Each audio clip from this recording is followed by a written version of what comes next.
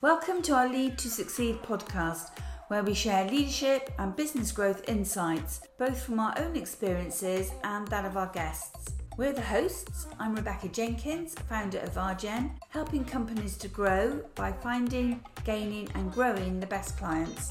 And I'm Callum, sharing my perspectives from both being an entrepreneur and working in a variety of different companies. Whether you lead a team or a business, you'll find practical tips, inspirational insights and ideas as we discuss a wide range of leadership topics. So with that, here's today's episode.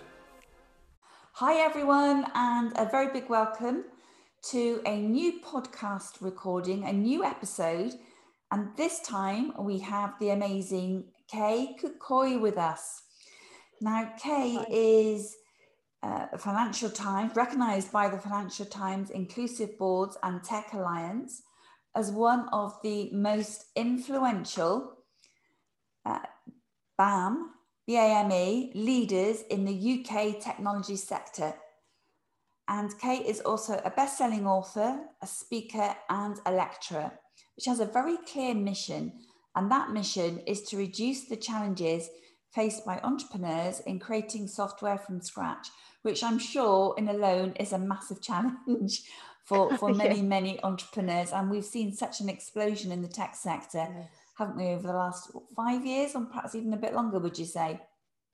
Yeah, even longer than that, I would say. I used to be, my very first career actually was as a recruitment consultant, and I used to recruit for tech staff. So the whole sort of dot-com bubble and all that, I saw that go on. So yeah, it's just continuing to grow and grow, really. Well, a very big welcome to you, Kay. And you've done a little introduction there, but if you'd like to expand on that a little bit more, and then we can get started with finding out about your views on leadership. So do you want to do a brief introduction? Yeah, sure. So as you said, Rebecca, I'm Kay Kukoi. So I'm the founder of Purposeful Group. We have a number of sub-brands as well: Tech Startup Academy, Freelancer Academy and Digital Skills Academy. And we work with entrepreneurs and digital learners on 6 continents. And we offer books, mentoring, workshops and programs for tech founders in particular, but also other entrepreneurs who are starting their businesses, so very early stage entrepreneurs. And we also have a community of over 1,500 entrepreneurs, investors and technologists. And we design and deliver programs and workshops for larger organizations as well. Well, that sounds pretty impressive, Kay. Thank you for sharing that. Thank you. It keeps me busy. I'm sure it does. And Kay, what is your view on great leadership? What does great leadership mean to you? What does that look like? So for me, it's about leading by example. We all probably had situations. You can think back, Rebecca, to times where you've had managers and it's sort of almost like a parental sort of do as I say and not as I do sort of thing. And I think that's a very, very poor demonstration of leadership. So I think you should always be, walking your talk, and that alone can show people, the non-verbal stuff that you do. The stuff that people see you doing is as important as the direct interaction, I think, that you have, both in terms of setting an example and also for the people who think, well, they're not doing it, so why are you asking me to do it, which is fair enough. So I have quite a personal feeling about that. I feel quite strongly about that. I also think foresight and planning is really important as well. Of course, especially for entrepreneurs, but that vision, being able to sort of think ahead, and also bringing people along with that vision as well. So there's no point in you having a great and glorious vision in your head. You're not able to make that clear and understandable, and to bring other people on board with it. And then I think kind of linking back to the first point is kind of emotional IQ as well. And just thinking back to, I think, when you're a leader, you've got a job to do at the end of the day, but we all started out somewhere and not kind of losing sort of sight of what that feels like and what some of the challenges people might have as they're developing their careers. I think having a bit of empathy for that, and challenging people, but also not being overly rigid as well, I think can also help people to, you know, to build respect and trust from other people's perspectives.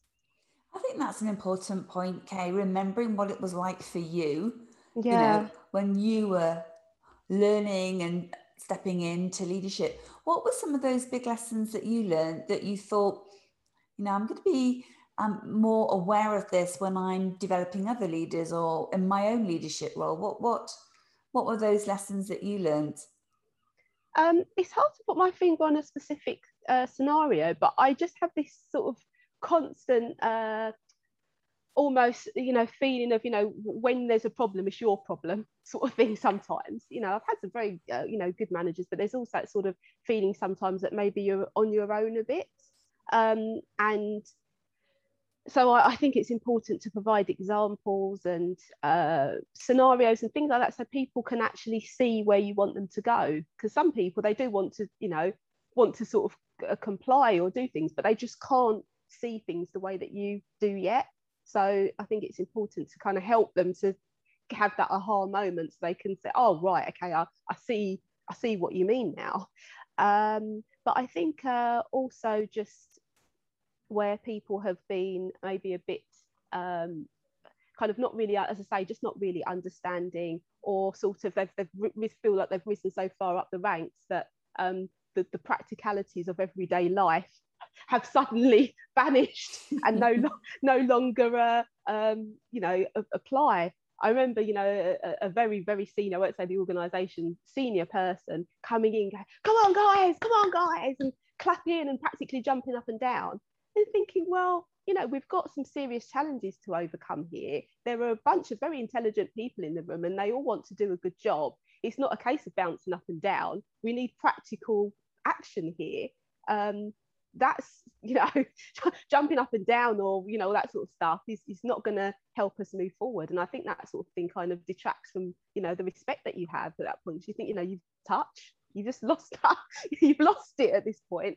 And I think sort of being never being senior enough to sort of say, well, okay, maybe here are some pointers for you, or actually talk me through the problems rather than just saying, well, that's looks like a you problem to me, go off and solve it. Not very helpful. So yeah. No, and maybe that was his attempt to try and increase motivational levels, which sounds like it fell flat. Yeah, well, without a clear direction, you know, it's like saying, oh, well, I'm going to pack my bags and go and climb Mount Kilimanjaro tomorrow. That is if I could get out of the country due to you know, but you know, you've got to plan and prep, haven't you? There's no point, you know, even if people stood at the bottom of the mountain going, go, okay, it doesn't need to say I'm going to get there. So to me, it just seems very ineffectual thing to say, really. Well, let's focus in on your leadership style for a moment, Kay. And what is your leadership style? I mean, you've talked about collaboration there and making it a sense of we're all in this together. So how would you kind of describe your leadership style? I like to give people a lot of scope and space to work things out for themselves. I think they learn a lot. So I'll set some, depending on the capability of the person, I'll set some clear guidelines on what my expectations are. And almost within that, they have some scope to express themselves and to do things and to learn and fail a bit, as you know, and just make it clear that my door is always open. That's one of we've got sort of team guidelines. It's one of the things, my door is always open. The only silly question is the question that you don't ask. So I constantly try to make it clear that I will be more upset if you do not ask for my confirmation or check in than I would be if you go off. You know, I sort of say to people, especially juniors, don't be a hero. There isn't a glory in such in just struggling through something. Just ask. And I provide a lot of positive reinforcement to people who do ask questions so that everyone can see that it's an acceptable cultural behaviour sort of thing. There's no shame or there's nothing wrong in asking questions. So I think that's kind of my style. But I like to give people some scope to explore, because I think they learn a lot that way, and also rather sort of micromanaging people. So they've got kind of their clear boundaries, and within that they've got some scope to kind of learn and grow. Let's drill down a bit into that, Kay, and giving people scope to, experiment or to fail or to try something new. How could you give us some practical tips about how you actually make that happen, how you make that come about? Yeah, so if I want people to do something, again, I'll assess their capability and level. So I'll probably give less guidelines to someone who I think is more capable, and more guidelines to someone I think is less capable. So there's that going on as well. So I am thinking about the individual and what I think they're able to do, and what their personality's like and their tendencies and that sort of thing. So that's going into the process as well. But I'll give people a background so that they fully understand the context of what they're doing, why it's important, what the objective is. And then often I'll set a number of bullet points or guidelines, set things that they can almost like check. We want to know this and that, and I'll let them know, you're free to make some decisions here. These are the boundaries, but if you have any questions, just ask. So it's almost like a framework with a clear objective, and then within that they can present the information and how they would like, and use the tools that they would like. So that's how I do it. And that's a very clear and succinct way, and I think that's that's greatly appreciated. Thank you for sharing that. How much do you encourage thinking outside of the box, creativity, and it doesn't matter if you fail? Is that part of your conversation with people when you're giving them that scope? Yeah, I'll just sort of explain that these are things that I want to know. These are almost the requirements of this particular task or project or whatever it is. And then I will say to people, within this, you've got some scope to make some decisions, especially with younger people, and also, for instance, students and things like that, working with people it's their first job. They are used to a lot of direction, and I sort of say, like, actually, when the training wheels come off, and especially when you get to a very high level, people won't tell you very much. Sometimes they'll expect you to sometimes set the agenda and the requirements, and to know how much work to do and what quality it should be and what length and all that sort of stuff. And that can be quite a revelation that someone's not going to dictate the tiny parameters. But I sort of say that's part of you learning. You've got to develop your own judgment to know what is acceptable and what isn't acceptable. And you can't really rise up the ranks until you have that judgment, but you have to get that through learning. So I think that's all part of the journey.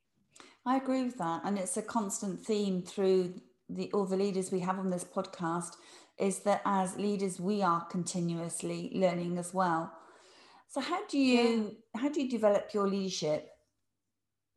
Oh, well, it's a work in progress, isn't it? The way I look at it, every day you can regress back, due to stress or busyness and all these sorts of things, or sometimes you're higher, operating higher level of self. So I think it's just trying to self-regulate as much as possible, being aware of yourself and your, again, emotional intelligence, like, how am I feeling today? What's the fairest thing to do here, or the right thing to do in that situation? And as I say, sort of seeing both sides. I think as I've got older, you become better, I think, at seeing both sides of things. So it's like, what's that like for them, rather than just say, oh, this is my perspective, and actually it's my perspective which is the one that's most important. So yeah, I think it's an ongoing thing, as with everything in life, isn't it, to try and do your best, before you get up, and yeah, just keeping to try and do the best that you can on any given day, I think, really. Oh, I agree with that, Kay. It's also about that self-reflection as well. When something didn't go quite well, it's worth taking the time out to just try and understand why. Yeah, what happened? Go quite. Yeah, what did I do wrong? What could I have done better? And as long as you say, we have that awareness in ourselves to constantly do that, then I think we make progress. Yeah, the overall direction is forward, even though you go back a bit sometimes. Yeah, absolutely. What have been some of your big, tough leadership challenges? Oh, touch wood, there hasn't been anything calamitous yet. And I hope there never will be. I'm touching wood like frantically here. So I think my early management experiences were definitely challenging. So I had my first management role in my early 20s, I think only maybe 22 or something like that. And I had 2 staff members. I was really ambitious and had my own goals at the time. So sort of having to split suddenly your energy and attention between looking after 2 people and trying to fulfill your own goals, that was really difficult. And then also, of course, like, being a younger person at that time, as I say, you're still thinking about things from your own perspective more. So I think it's very challenging sort of being a young manager, because I think there's a lot of personal growth that needs to happen, sometimes with a person. Of course, I'm sure there are young people who are much more mature than I was, potentially at that age, but I think that was very difficult. I think also, probably for me, I've got very high standards. So I've got very high standards I set of myself as well. And so if people don't have the same level of conscientiousness or things like that, I can find that very frustrating, because for me, that's something, why wouldn't you do your best? Why wouldn't you give your best? For me, I don't really understand why some people don't. So that's something that I need to reflect on, because people have got different strengths, and different priorities, and we can't all be the same. So people bring other things to the mix, to the party, because of their different personalities and different styles. So it's, again, like constant reflection on that, and trying to appreciate the other things that people bring to the table as well. Yes, it's always respecting other people have different agendas, not the right word, priorities, which is the word you used, and to be respectful of that, isn't it? Not everybody wants to work at the pace that you work at, for example. So that, that is important. From those early days, Kay, when you stepped into sort of management roles at a young age, in your early 20s, what have been the big learnings for you along that journey, along your way to the position that you hold now? Are there any memorable things that stick out and you think, well, that was a big lesson, or I learned a lot there? And what were those lessons? I think one of the things that I've learned more and more is that be yourself, I think. Because when I think back to the team that I had and the buy-in that I had from my team and things like that, that was all due to me just being myself and just being sort of natural with them. And I think people can feel that and sense that. I think sometimes, you think, oh, I'm a manager now and I need to be a certain way. I remember one guy who I used to work with, and he was a very, very difficult person, but you got the sense that he was being difficult because he felt that was one way of getting what he wanted and getting people to fall into line. So it was almost like a strategy that he developed, but it's such an unpleasant strategy. So I think, people like and respect you. I think that's much better than sort of say, well, I'm going to put the fear of God into people, and then that's how I'll get what I want from them.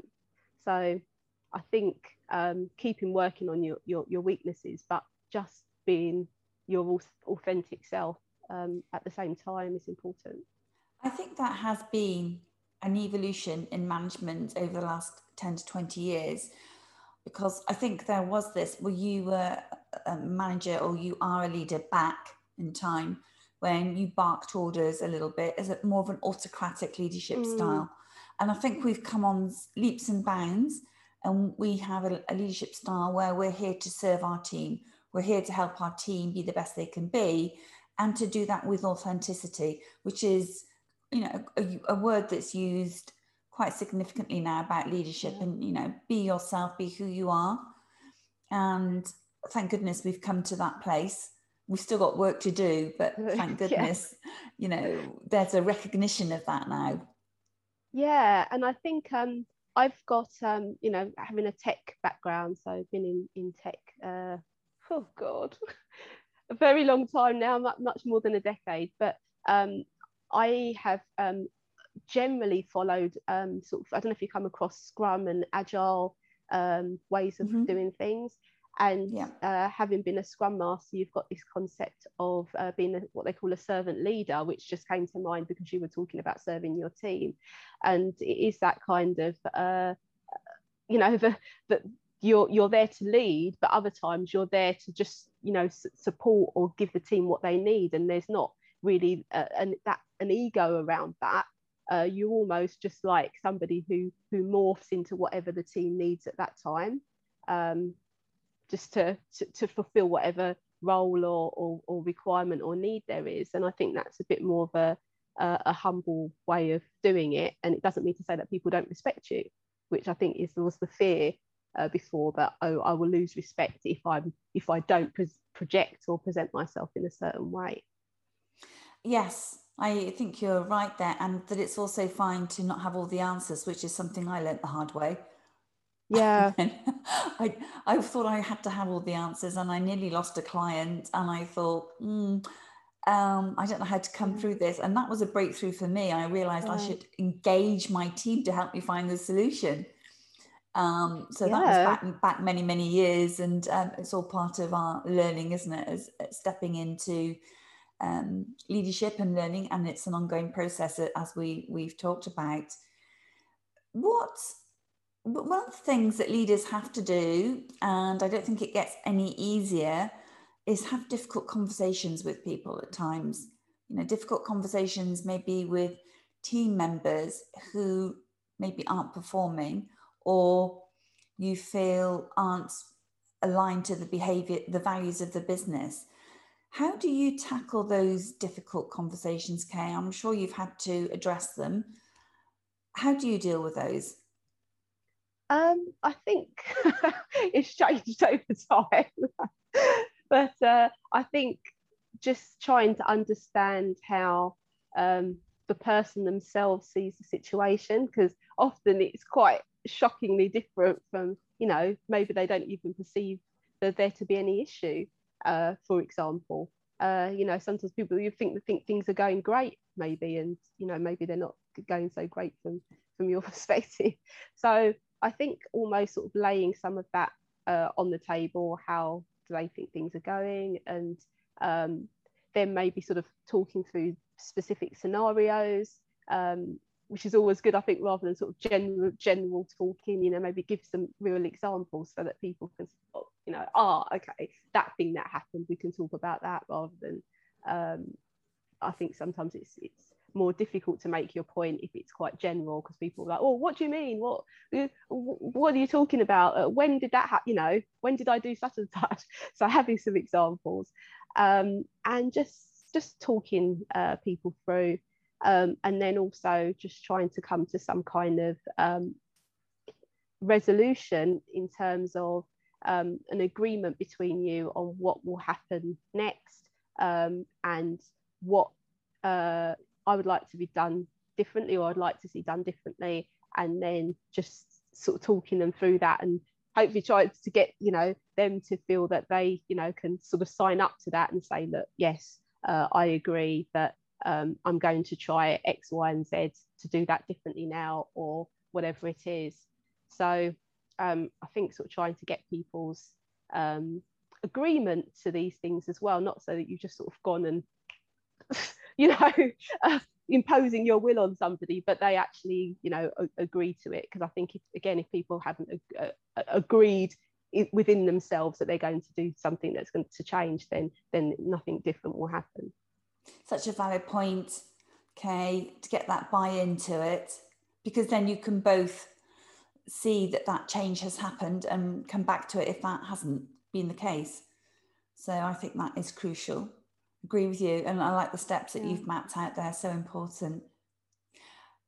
Just switching to kind of practical advice, what 3 pieces of practical advice would you give to anybody who's either considering stepping into a leadership role, being a leader, or somebody who's already a leader, that you would just like to share three things that are important to you, that you think would help somebody to be a better leader?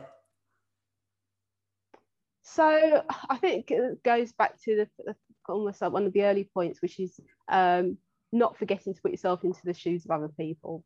So that's whether you want to talk to somebody about something or a group of people about something, considering that in how you state your case or say whatever it is that you want to say, considering maybe some of the objections or feelings that people might have, and trying to address those head on, because people will be thinking those things in their head anyway, so you can't really avoid it sometimes.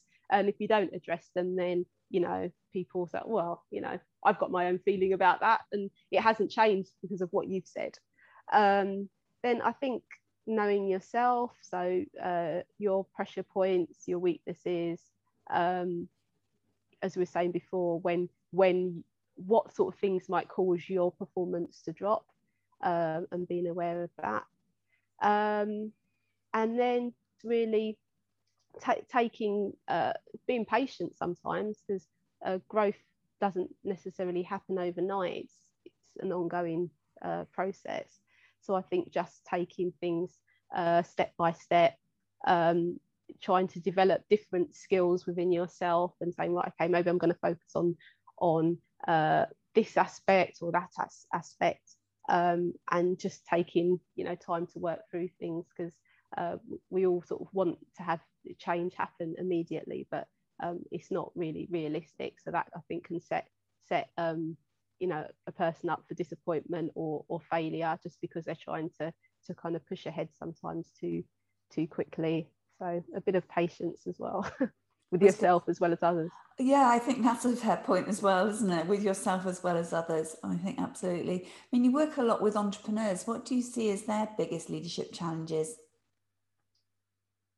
On the tech side, tech entrepreneurs in particular, I think it's probably communication, because you've often got people who are non-technical entrepreneurs, for example, non-technical entrepreneurs who want to build a web or mobile app. Now, that's a very complex thing to do, and maybe they've never worked with technical people before. And technical people have their own jargon and their own kind of world and kind of way of doing things. So kind of stepping into that, and not understanding almost like the cultural differences and things like that is really, that can contribute a lot to challenges. Going back to two people have a conversation, take totally different things away from the conversation at the end and things like that, not realizing, both of them thinking that they've been understood, or that their point of view has been taken on board. The other person is thinking the same thing. So I think, communication can be a massive challenge. The same if people are looking for investment and things like that as well. So how I thought I projected myself and communicated, is that what the investor took from it? So I think, as with everything, communication is really important, and what message did I transmit and what message was received. And I think it's important to clarify that, to be sure that things have gone the way that you thought they've gone, or they went.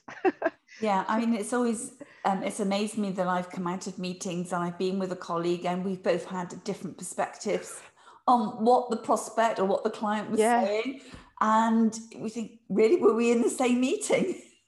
It's terrifying. Yeah, as a project manager, I had a very, very sharp IT director at one point, and he taught me a lot of the sort of emotional and all these little subtle but very smart things psychological things that he used to do. And I was very lucky, because usually there would be a management level between us, but for a while there wasn't. And that's when I got to get into his brain, and he was like telling me all these sorts of things. And then I started to ask people questions. So after a meeting, what did you think the main outcomes were? And I'd ask sort of 3 people, and they'd say totally different things, and you're just like, this is terrifying. but that's when I started to really understand how complex it is to communicate with people, and just how how dangerous that can be, really. So. I think it plays back to your earlier point. When you're having difficult conversations, you want to make sure you've got an agreement at the end of it. And I think if you round up every meeting with, we've agreed to this, and now we're clear, these are the next steps, it helps to overcome any miscommunication or misunderstanding. Yeah, definitely. As we come to the last couple of questions, Kay, and it's been brilliant to have you share your insights. What advice would you give your younger self? So looking back now, what advice would you give to that when you were stepping into a management / leadership role in your early 20s? What advice would you give yourself?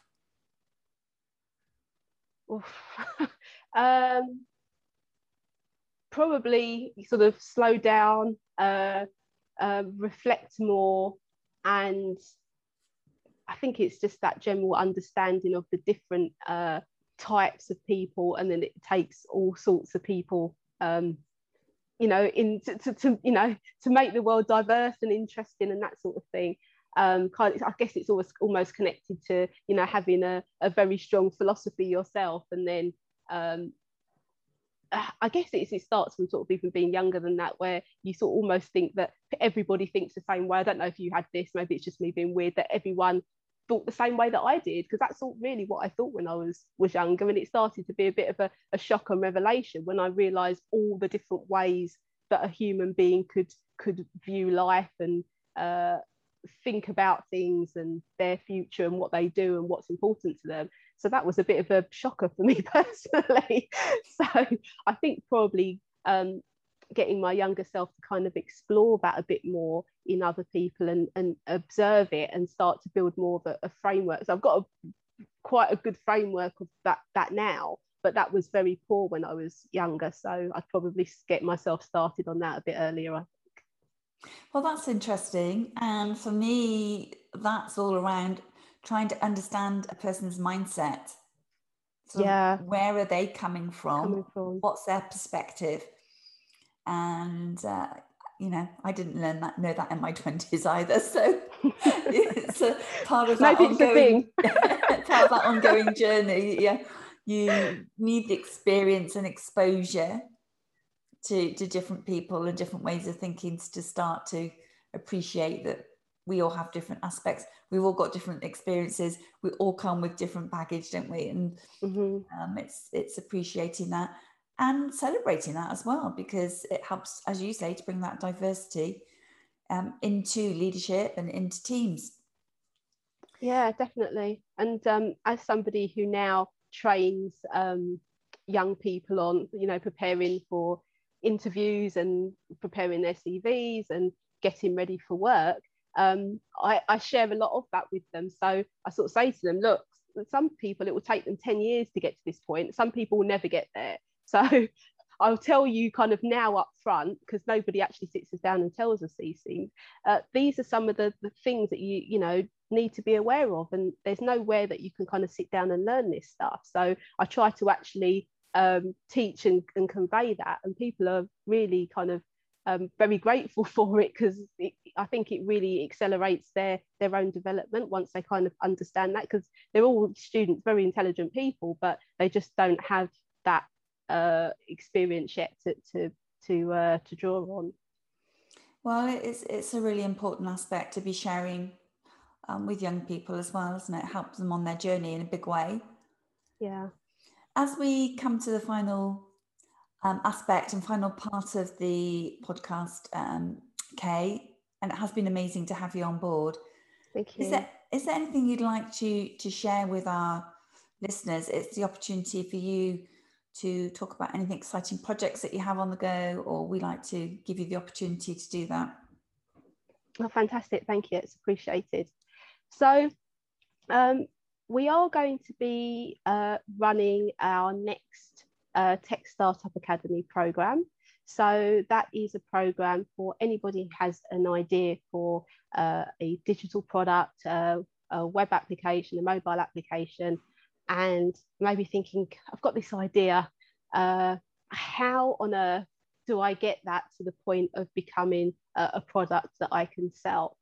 So we have a 90-day program that's going to be starting in September that will take people through the whole process, right from sort of literally waking up in the morning with the idea, right through to having a prototype or even a simple first version of the product that they can do further testing with or even sell to customers.